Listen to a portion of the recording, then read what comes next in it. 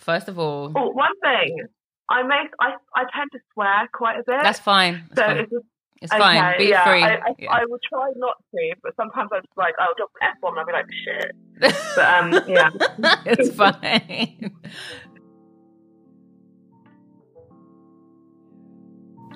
Hi there, how's your week been?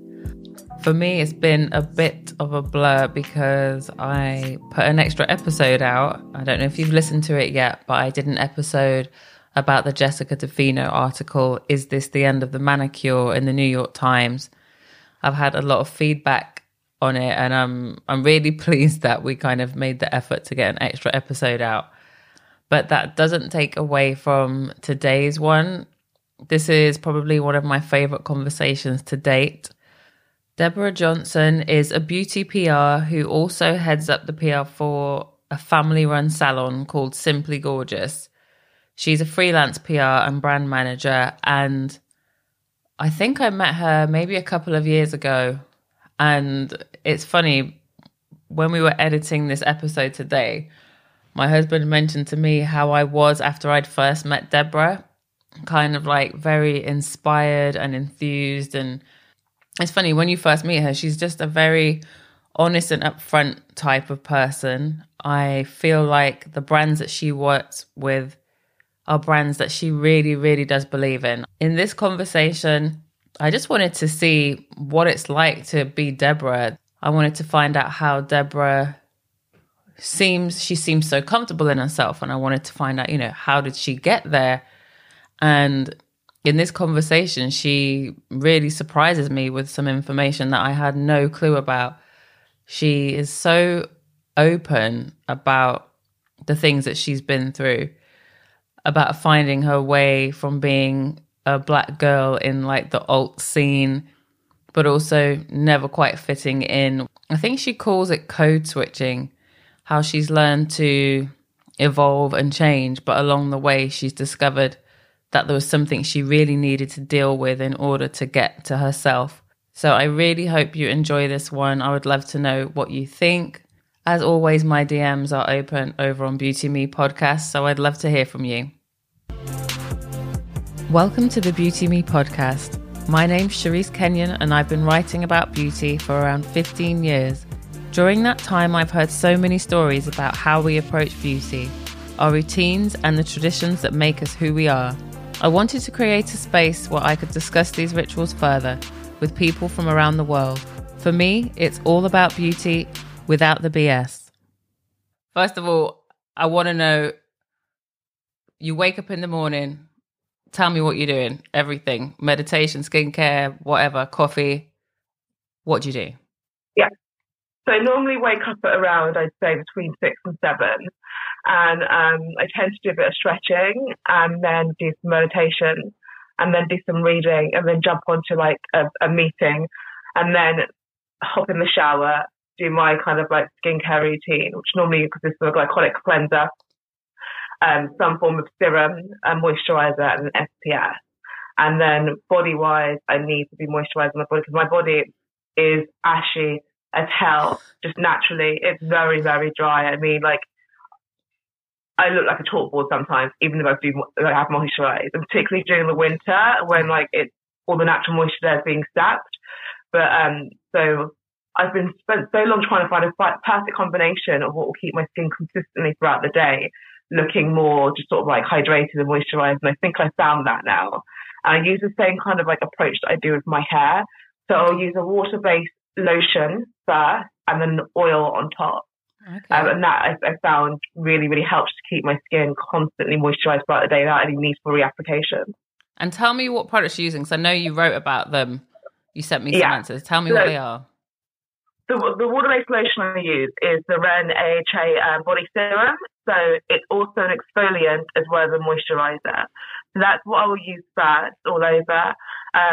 It's because it's water-based, it's going to be hydrating, and it's also got the exfoliating aspect. And then to fill in the hydration and for that extra sheen, I will use the Afro Hair and Skin Co. Awaken Body Oil, which I absolutely love. I'm actually almost out of it, so I need to restock up on that. But those are my two. I've used different combinations of products in the past. Like I've tried using things like coconut oil, shea butter, and different other lotions. And I haven't found a combination thus far up until now that keeps me as moisturized when I first put it on throughout the day. So I think I'm on a winning formula. Okay, I need to look this up because you mentioned shea butter. Usually that's the classic go-to that people mention, but it doesn't work for you. My skin hates shea butter. It really does. The thing is, I think culturally we assume that certain products and ingredients are universally great for us as Black people, but shea butter does not work on my hair. Coconut butter oil doesn't work on my hair either. And shea butter, yes, within the first hour or so, I'll have that sheen there, but the dryness still comes through. And I think it's because I need water. My skin and my hair loves water. Okay. I swim, well, not anymore, but I used to swim quite frequently. Okay. And I would notice that my body is never softer than when I got after I got out of the pool. So even a couple of days later, my skin feels really, really soft. And also my hair seems to do well in chlorinated water. I don't know what that's about. But so I realized that my body likes to have water on it. So when I'm using a water-based lotion, like the Ren one, I'm putting the hydration in, and then I'm sealing that hydration in with the oil on top. And the oil also gives me that sheen as well. I'm going to have to pass that on to my husband. Because I purely do that for my body. Like for my skin, my face, I don't tend to use oil because my face is naturally quite oily. Right. And I used to hate it because I used to an oil slick. I used to be like, why am I so shiny? Now I'm just like, no, keep this natural shine because it's helping my skin stay supple. But I don't use any oils on my skin on my face. I used to. But as I've gotten older, I've noticed that it leaves my pores becoming a lot more congested. It also, I also notice whenever I've used a facial oil, no matter what it is, I will get a breakout in some areas. And that's because my skin, which already produces quite a significant amount of oil, has now got oil on top of it, clogging the pores, and then that leads to kind of breakouts. So I've stopped using oils in my face. It sounds like you've done a lot of work and research and experimenting to get those two regimes on lock, because your skin on your face is so different to the rest of your body. So it's is that because you're interested in anti-aging, or were you just getting frustrated with the products that we're using? I mean, I've been fortunate enough throughout the years working in beauty to be exposed to and get the chance to try a lot of products and listen to a lot of science and listen to a lot of experts. And so in doing that, I was trying everything. And for a period of time, a lot of what I was trying was working for me. But I've noticed, I used to have, I'm not being boastful here, actually, yes, I am. I used to have great skin. My skin used to be flawless, alabaster, no marks, radiant. And then I think it was when I hit 30 where I started noticing that my skin was looking a little less radiant, a little less glowy. I was getting pigmentation marks on it. When I didn't have water throughout the day, I was noticing that what I was eating was showing up more on my skin. So it required me to pay a lot more attention. And I think previously I was using a lot of natural products because I kind of like things to be as pared back and simple as possible. And mentally I was natural equates to pared back and simple. And I was doing that for a while, but as my skin was aging and changing, I don't believe in anti-aging. We're going to age regardless. You can't fool anyone. But it's about supporting your skin through that process.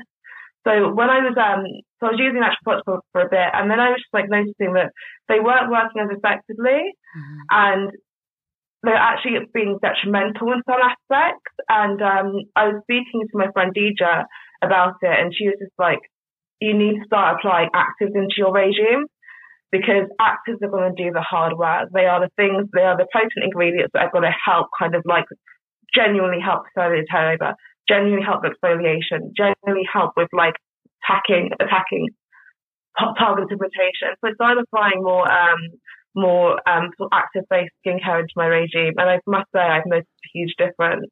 And it's taken, I think, in going through the journey of trying everything, then just wanting to do natural, and then accepting the fact that my skin is not going to be the skin I had when I was 25. It's going to require a little bit more hard graft in terms of the ingredients it's going to need, and then just introduce actives into my skincare regime. I've now got to a point where I'm quite happy with what's going on with it.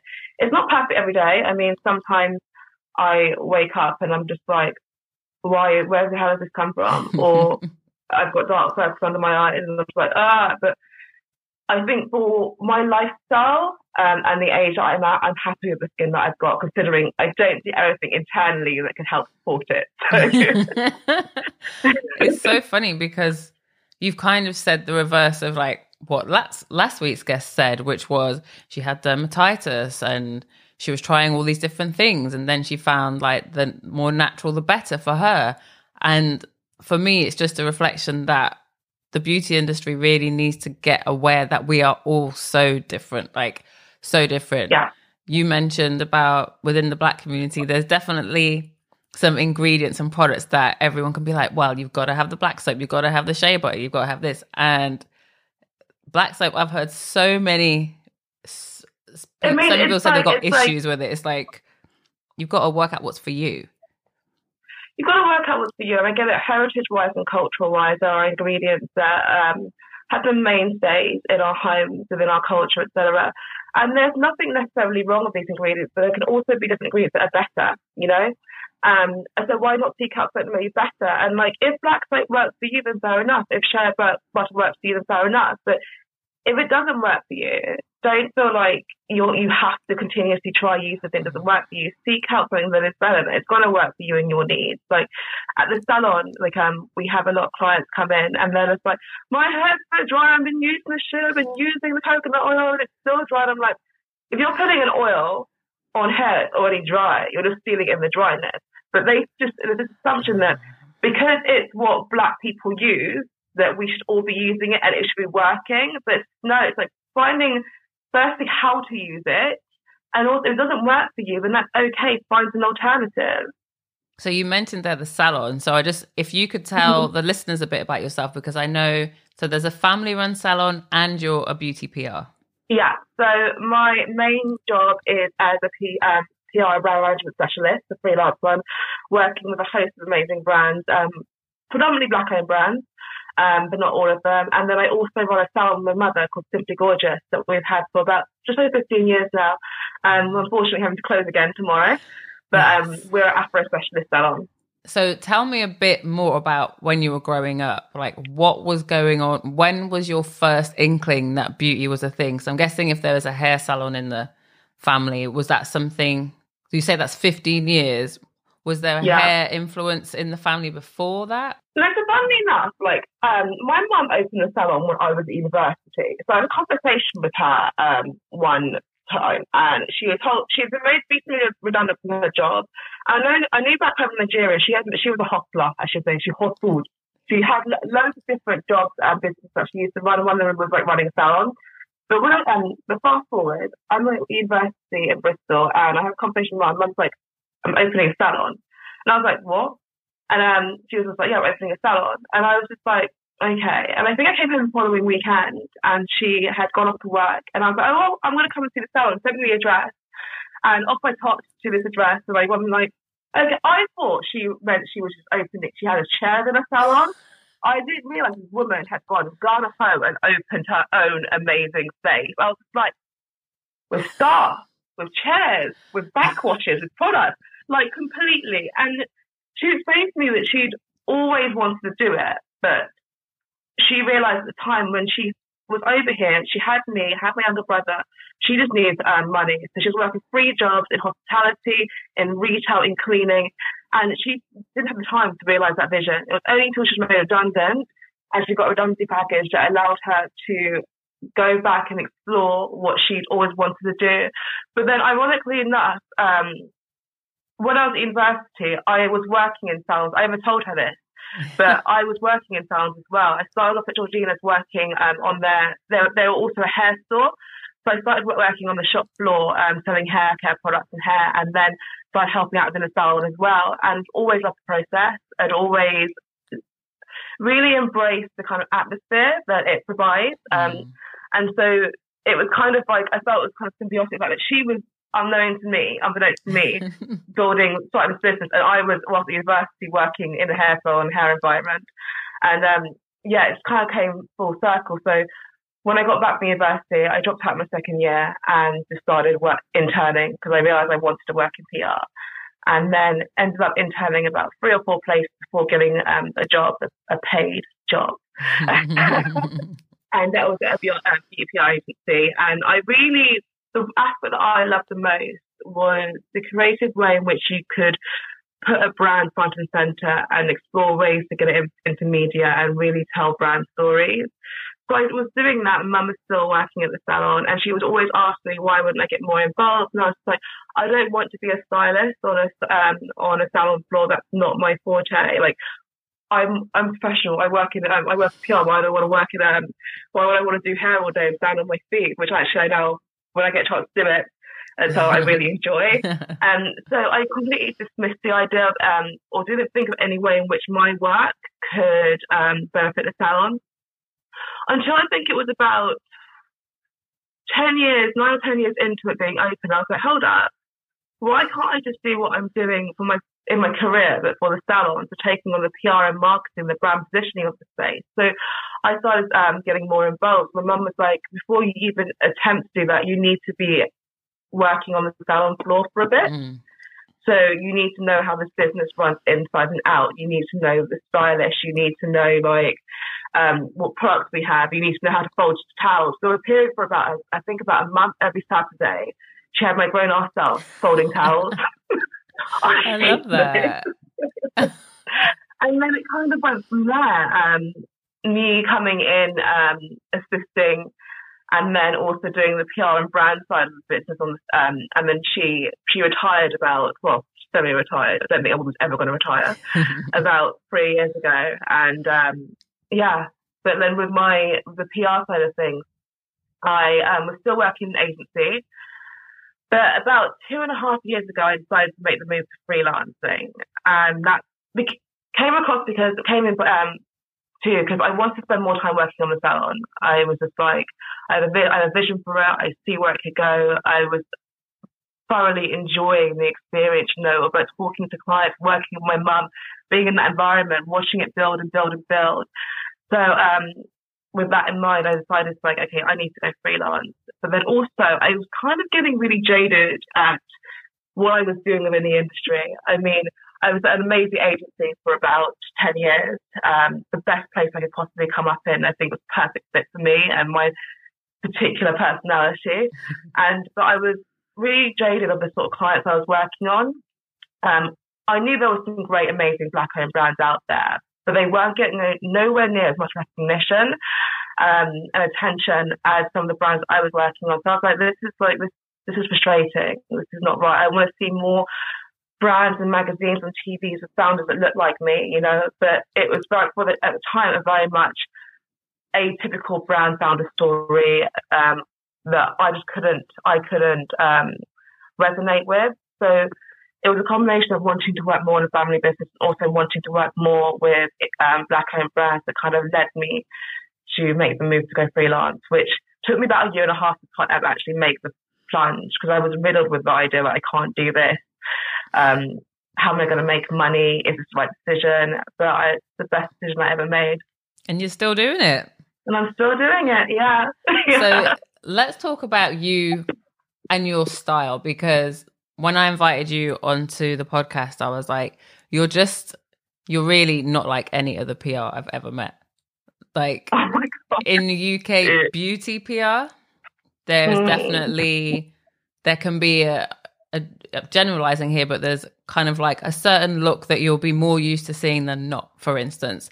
So, you as a Black woman with tattoos in the PR industry, it's kind of a bit different to everybody else. And I love that. And also, the way you are as well, you're just yourself. You're so passionate about your brands, but you don't do that kind of spiely thing. Do you know what I mean? Like, you're just you, and you happen to believe in these brands. But yeah, I can't. Yeah.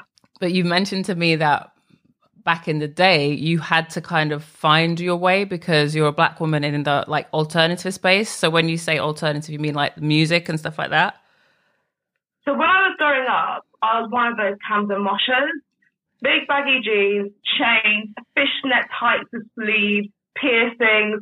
Like that was my scene. Skating, just like a huge kind of like hang out skate parks, a huge just like alternative. That's what I mean. That's where my friends weren't where I was. And I'm also quite a huge tomboy as well. So I've never felt particularly girly. But then I found it really difficult navigating the fact that I was a black woman or a black girl at the time in an alternative scene where I was a rarity. But then also amongst my people, like my friends on my estate and stuff, and within school, I wasn't atypically a black girl. Like, I didn't listen to garage music. I hated garage music. You know, like I couldn't dirty wine. I can't dance. I can't dance to save my life. So and also the way I spoke as well, because I often got called a coconut or told, like, why do you speak so posh? And I was just like, I don't know, it's just the way I speak. So I had a really hard time, like, working out who I was and how I truly felt, because I would play roles, different scenarios. I was one role with my mother and family and within the church we would used to go to. I was one role with my friends when we used to go to state parks and go to clubs. I was another role at school. So, and I would mold myself to accommodate whatever situation. I think a lot of people, I think it's called code switching. Okay. I realised that after a long while, I had lost a sense of like who I am. What is Deborah actually like?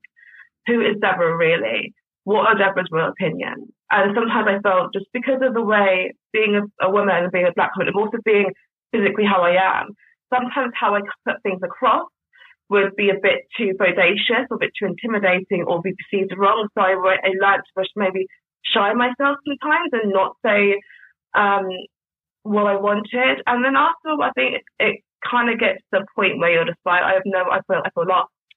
I have no idea who I am and what I'm about. And I think I'd say within the last 2.5 years, and that coincides with going freelance and some other things, I'm now at a point where I truly feel like, you know what, I'm coming to my own. I am fully understanding who I am, what I want, what I need, and where I most feel comfortable.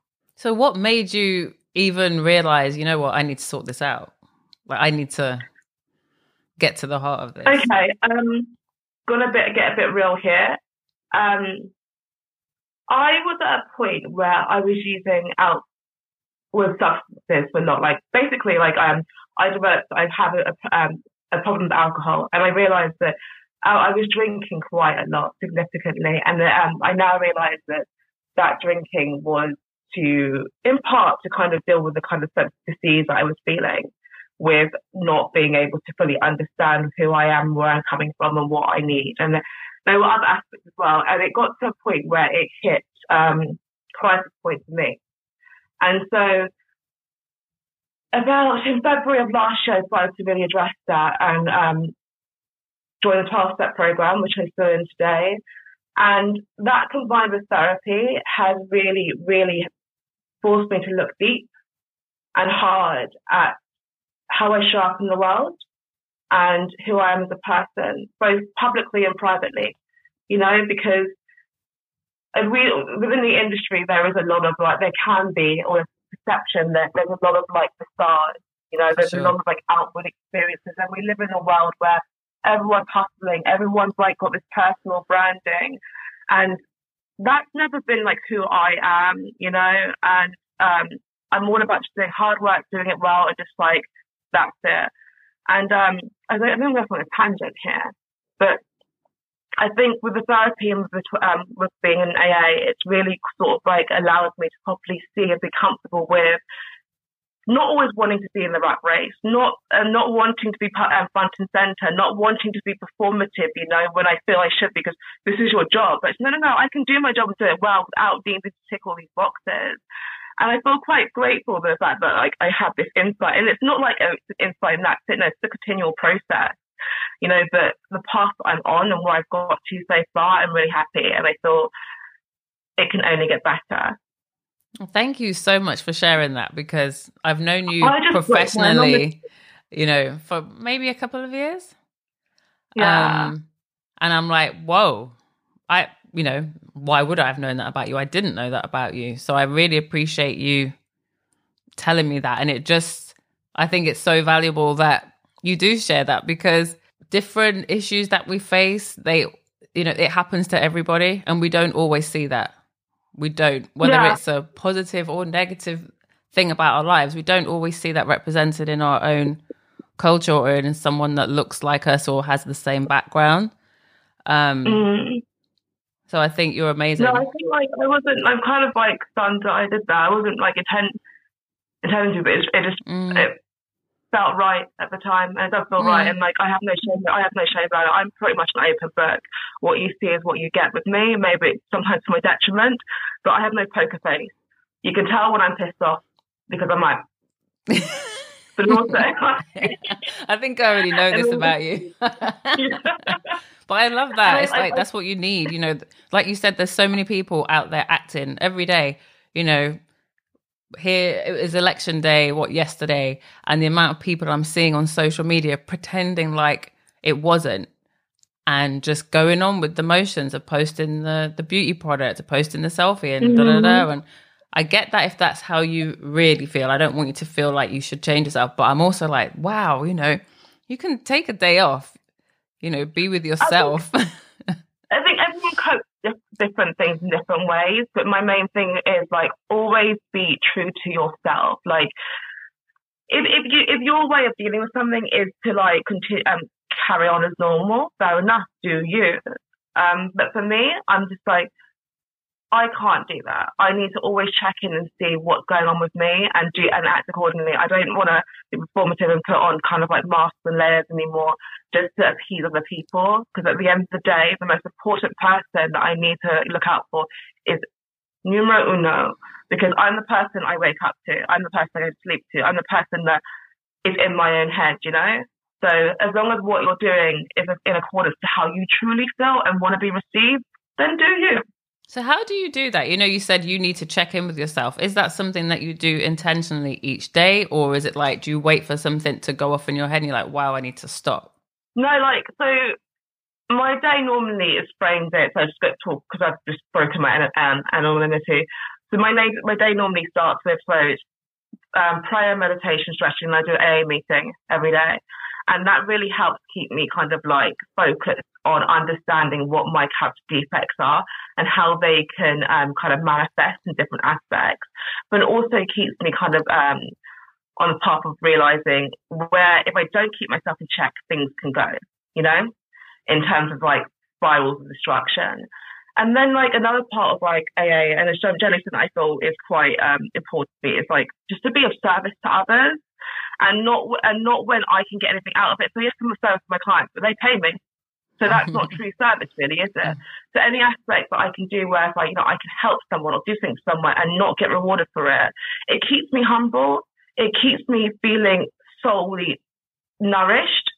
And I find just doing those sort of things, and also just like trying to take pause, because I'm a very impulsive person. I like to just be like, push the fuck it button. Boom! And I need to sometimes just be like, you know what, take a pause for a moment. When you feel my body physically reacting to something, I know that's why I need to pause.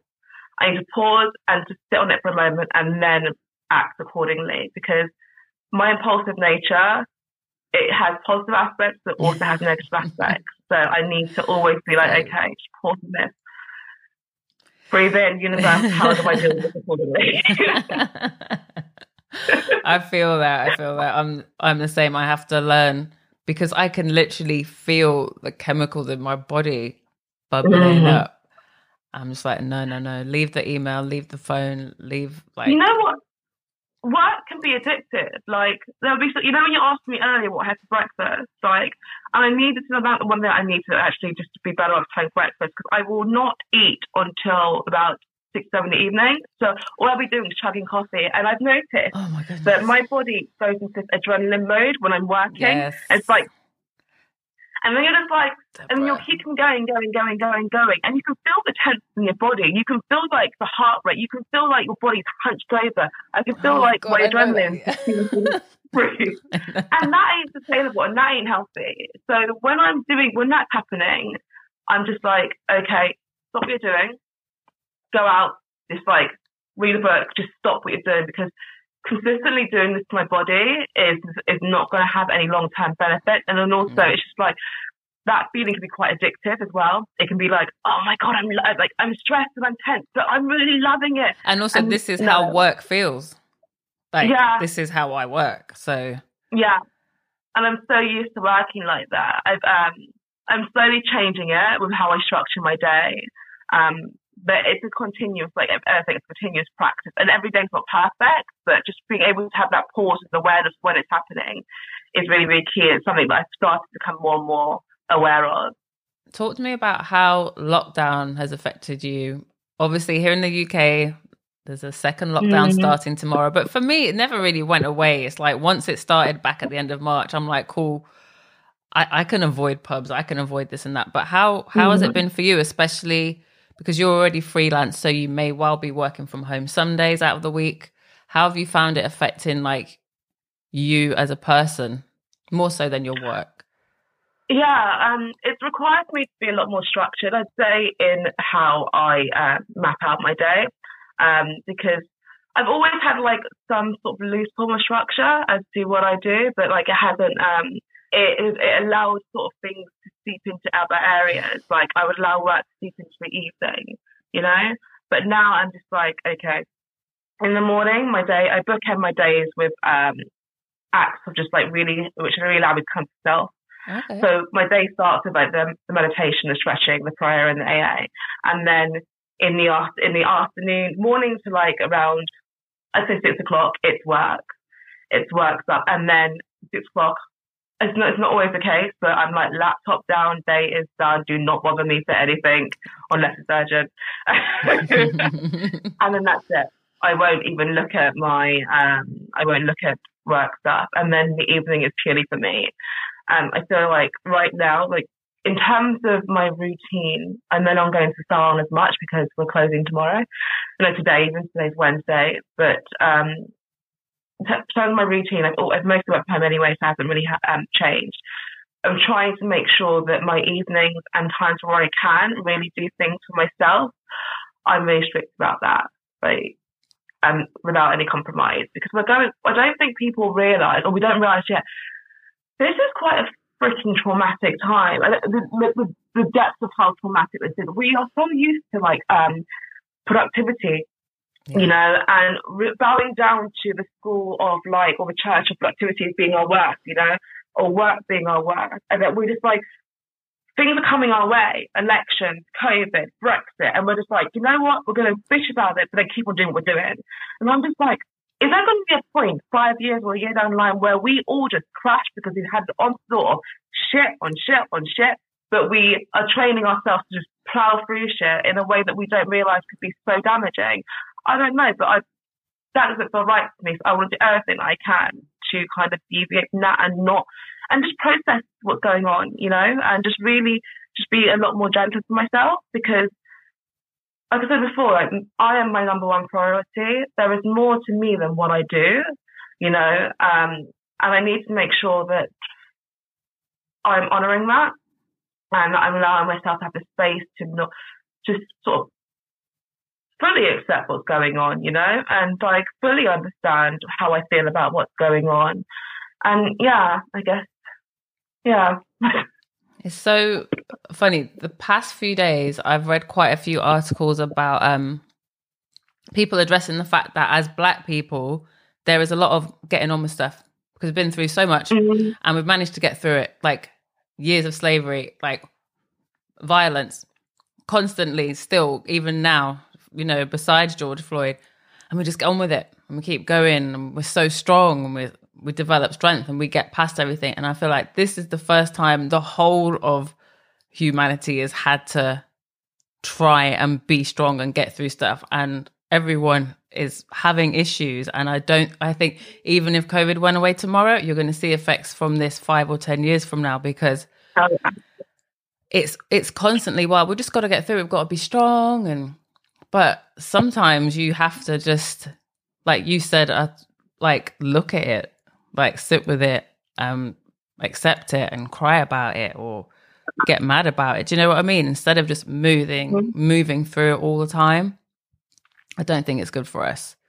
No, it isn't. You need to face, facing things truly head on can be one of the most rewarding things that you can do. And it teaches you a lot about yourself. It teaches you how to be vulnerable, how to be resilient, how to be kind, and less critical, you know, and also how to individually form your own opinions about what you think about things. You know, I think with this collective, it's like kind of like, I think it's almost reactionary.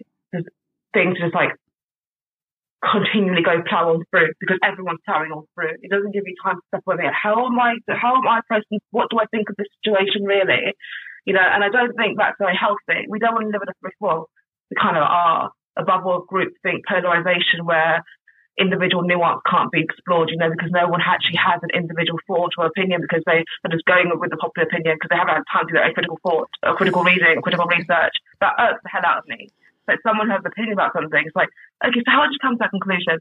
Oh, well, I read this article. Do you realize you really want article only one person's opinion? What is your opinion? You know? That's the that's the Instagram generation. That's what it's just like. I saw someone make a huge mistake on Instagram. I think it was a black girl that shared a post that actually said Blue Lives Matter. She did not take the second or the 30 seconds or the minute to read the caption clearly and read the fact that it said blue, not black. Instant sharing on her social media and instant backlash from all of her followers. Like, what are you doing? We're so caught up in this reacting rather than just like think. Yeah, like, but I think there's two kind of things there. So she didn't take the time to actually read what she was putting out there, but also in the backlash, are you not going to be kind enough to realize people make mistakes? You know? No. It's just like, come on, when none of us are perfect and divine. I think there's this saying that, which I really, really like, I try to adhere to err is human and to forgive is divine. And we don't seem to live in a freaking culture that wants to forgive people or listen. It's just like, just critique. And that's partly because, again, that group think aspect and also how enthralling it can be to like lambast other people. Oh, yeah. And you all get to, it's that whole, you know, when they talk about things like riots and stuff, it's like the person, not everybody would normally be inclined to do that, but they get carried away with the moment. Pack mentality. Pack mentality. It's like if one person, the energy within the space rises and then you almost become like symbolically one moving thing. And it's just like, no. It's kind of... I wanted to talk about, because with everybody, I send questions ahead of time just so they can get thinking. And you went above and beyond and you answered the questions in advance, which was actually really interesting. You're such a PR. I was like, she's so organized. When you got back and was like, well, you answered already, I was just like, oh yeah, I think it's automatically. But I loved it. I was like, I realized that it gave me bits like, oh, they're the bits that I'm interested in, so we'll go further. So one of the bits that made me, because you write really well as well, so I asked you about what's been your biggest skin or beauty issue that you've faced in your life. And you mentioned two things. So you can explore at will, but one was your lack of brows and the other was you just said my beard. So tell me about those. I can't see anything. So my last one, like, okay, like, I think I might have just plucked for you today. Thank you. No, like, okay, the brown thing, really, I don't know what it is. So basically, when I was younger, I had about eczema along my top lip, along here, and on my arms, and I would scratch rigorously. And I've always had really sparse brows. Like, I had sparse brows anyway, but I would scratch rigorously. And when Mum, I'm going to go to the doctor saying, you need to stop scratching because, like, it'll pull out the damaged follicle.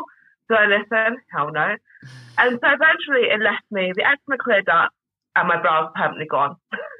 And I never really kind of paid any mind to it. I was just like, I was a little kid, just like, whatever, didn't really care. I was really playing football with the boys or just like hang out with my mates. And it wasn't quite what secondary school where I was made aware of the fact that having no brows was a thing and that it was an acceptable thing. I used to get cussed out so much. No brow monster. Hey, Deborah, where are your brows? I think that's it. I'm traumatized from it. Oh, so, at least you're able to laugh about it now. But kids can be cruel. I can. So like I remember coming home one day, and then Oh God, what did you use? You know those fountain pen cartridges, ink cartridges. Squeezing one into some water, and then getting one of my mum's like makeup brushes and painting them on. But I thought the fountain pen was black. When you got looked at it, it turned blue. So like I had these like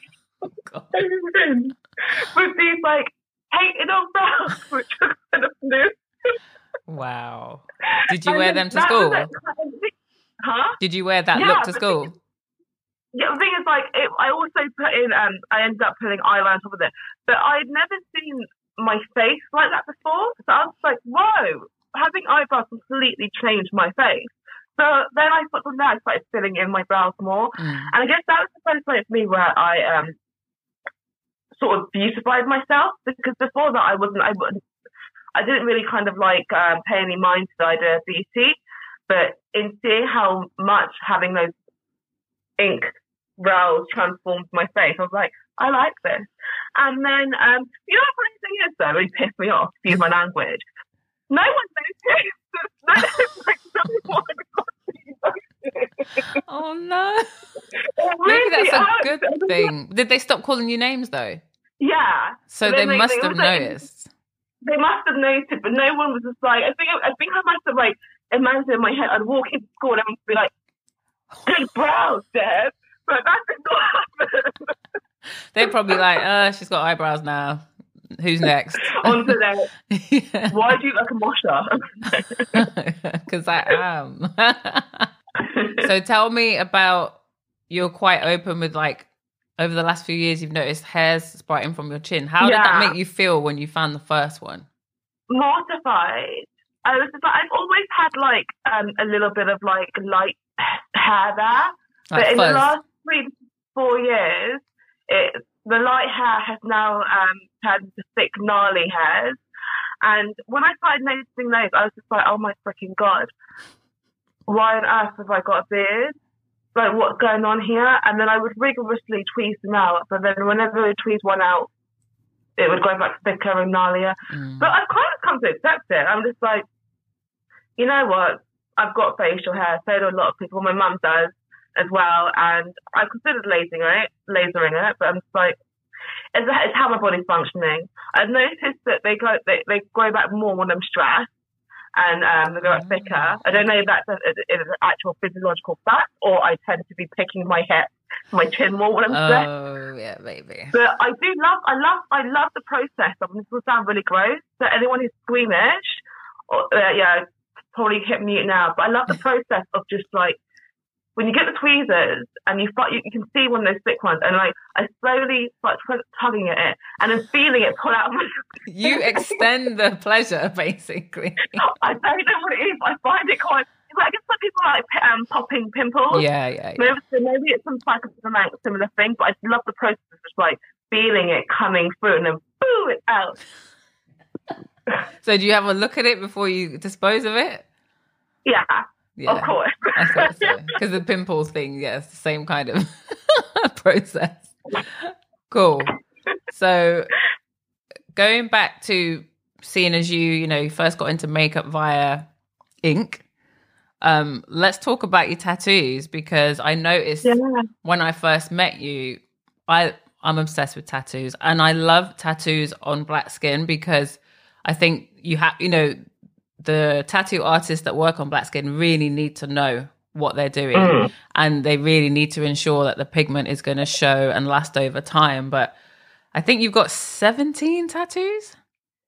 I've got 17 individual ones, and I got my first one when I was 13. I used to like, Camden was my stomping ground, and I always looked younger. I mean, older than my age. So, and this is back when some tattoo parlors weren't as strict about like seeing your ID.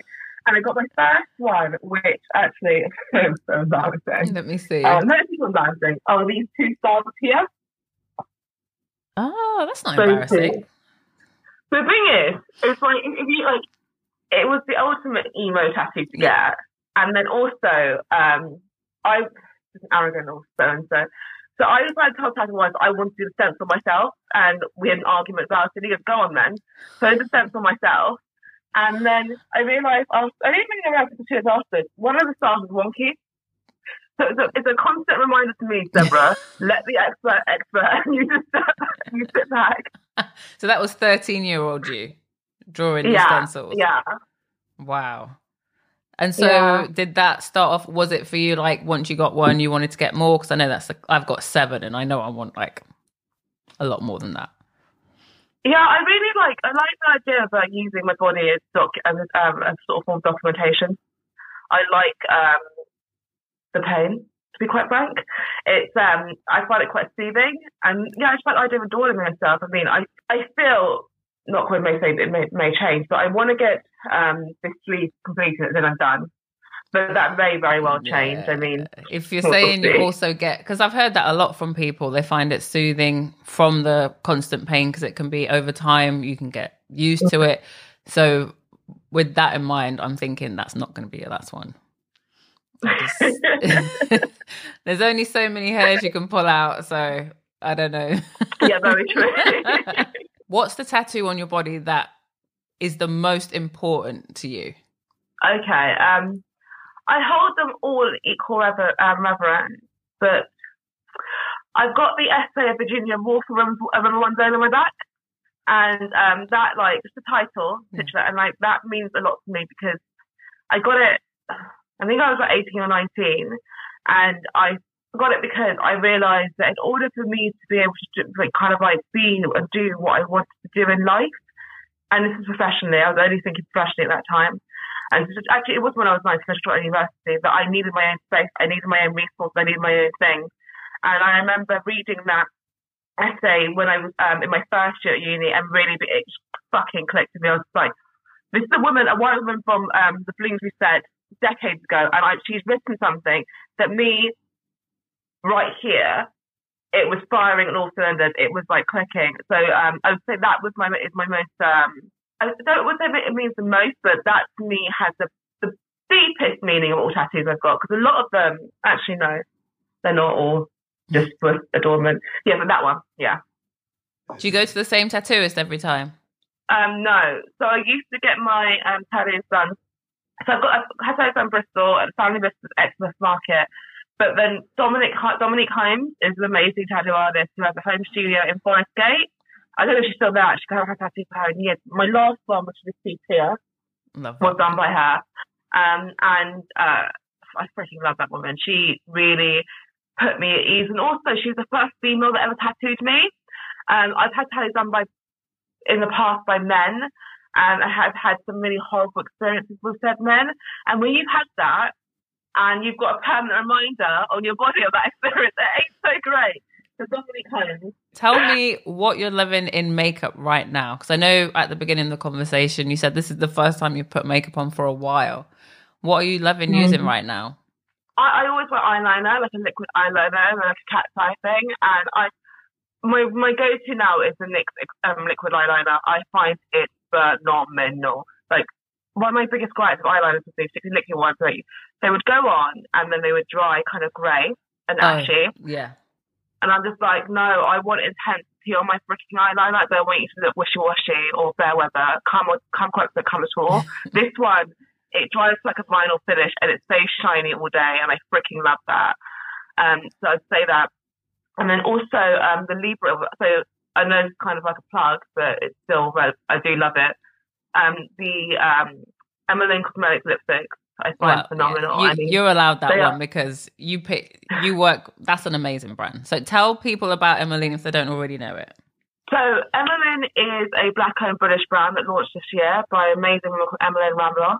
She is born in Uganda but raised in Denmark, and she resides in London. She loves the idea of, she's a huge makeup person. Like, she's glamorous. Like, so like she's like, everything is done, and she understands makeup as a tool to allow you to show up as yourself, for yourself, and also as a tool just to beautify yourself and experience who you are. But so she launched a range because she likes to wear matching lips and nails, and she would get her nails done and wanted to find a corresponding lip hue but could never find one. So did some research, but there's no brand out there that is doing this, but in terms of offering matching lips and nails offerings, but for all and every skin tone. So the range consists of 15 nudes and 15 reds for any skin tone, you know, and then you'll go and a red lip and also a matching red nail. So the reason I like it, like traditionally, I haven't I never thought I'd work on a makeup brand because like even though I do wear makeup, I love skincare and fragrance more. And I knew if I was ever working on makeup, I had to be special. Mm-hmm. And when I first discovered them, I loved her story. I love the idea. I do agree with the idea of like beauty and makeup to allow you to show up as your best self. I thought the proposition of matching lips and nails quite interesting because there was no one doing anything like it. And I like to work with people who are doing things differently. But then more importantly, because I don't want to rep trash, I tried the product and I absolutely love them. I mean, like, their Abuja lipstick is to die for. It's one of my favorites, as is the Libreville. Also the packaging, like, I'm not a fancy person. I'm pretty like laid back. I'm like pretty like, I don't normally like glitz and glam.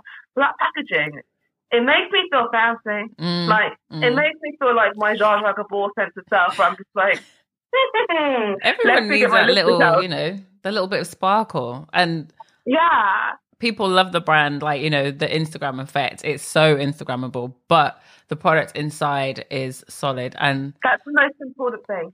The matching aspect.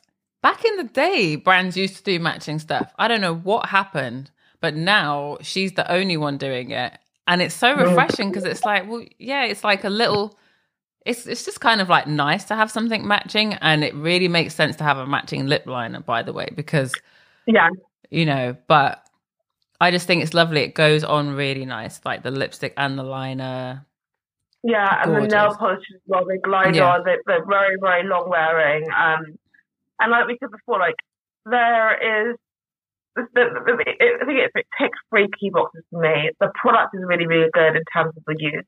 The packaging is really, really good in terms of how it looks, and also the founder story is interesting. And there's nothing out there like it from what I can see. So it's like, this is the brand I want to work with, you know. And I try to, whenever I'm looking at working with clients, I get approached without tooting my own horn a fair bit, and I often like say, I'm not right for you at the moment because I know that what you're potentially offering is not unique enough to get the level of coverage that you're expecting. And I need to be honest in that regard. There's no point in taking things on for the money when I know that the return in terms of the media opportunity is not going to be as strong because the brand proposition is not that different. I just deliberately try and work with people who are doing really interesting, excellent, different things because it makes my job slightly easier. Tell me, we're just going to wind down with the last couple of questions now. Who sums up iconic beauty for you? Like someone, like, no matter what era it is, who is iconic to you? You know, I love Zadie Smith. I think she is, I like her entire, I like the way she writes, and I think the way someone writes or draws or paints or sings, whatever for me is a beauty, adds to their beauty. I like her brain, the way she critically applies thought. I find that really attractive. Also, I like her hair backness, and I like the fact that she seems to have a very signature style. Like she never looks, wrap and then sort of the lines of things she wears and the colours. She never doesn't look like herself, and I really appreciate that because, like, if I had my own way, I would wear this outfit for the rest of my life. Like, so what is that? Just a V-neck and jeans? A loose V-neck jumper and some baggy cut off jeans. Yeah. And I like the idea of having a uniform or a signature look that you don't deviate from. Maybe it's because I have a lack of imagination. Maybe it's because I hate shopping. But I find that really appealing. So I'd say all of those things make Zadie Smith to me an iconic beauty. I mean, I need to meet that woman before I die. Yeah. Knowing you, it will probably happen. So we'll see. Tell me about when you feel, and obviously bearing in mind everything we've spoken about, it's totally cool if it's still a work in process, but when do you feel the most you? Mostly like when I'm using my hands, like when I'm like planting or just like tending to my plants, or like planting these seeds or just tidying up the backyard, or when I'm painting. Just in those moments where I'm just like, I'm focused on one task and it's for the pure joy of that task. Or what I also like to do is, like, at the end of the day, put on my playlist and just dance in my room like an idiot. Like, that is just like, well, I just felt like there were no expectations. You know, the only person that I'm doing this for is my pure individual pleasure and sense of self and grounding. That's when I most feel like me. Last question. So, okay. You know, you're out there in the PR world. You've got a face that people know at the salon and obviously on social media. But if there was one thing you would want people to know about you that they don't know, what would it be? Oh, God, that's heavy, Cherise. I'm a huge introvert. Like, I spend 90% of my time by myself. It's kind of like ridiculous. I like that and I hate that, because I like my own company, but also I can isolate quite a bit and not reach out when I need to. I know, like, I can be quite a personality, but I'm also quite an introvert. Yeah. So with that being said, do you think you should, like, let your mates know that maybe they should check on you more often, or do you think it's down to you? Okay. No, I need to learn to reach out more, because I have for a long time in my life been very self-reliant and being very independent and doing things for myself, and I need to put myself in a position of vulnerability more and reach out and ask for help when I need it, because I don't feel comfortable doing that. It's not something I naturally do, but I need to exercise that muscle. Thanks so much for listening. Take a minute to like, subscribe, perhaps share the episode with someone that you think will be interested. And you can find me on Twitter and Instagram at BeautyMePodcast, or you can follow my personal account, which is at Cherise.Kenyon. Feel free to slide into the DMs with any feedback or suggestions for future guests, and I'll see you next week.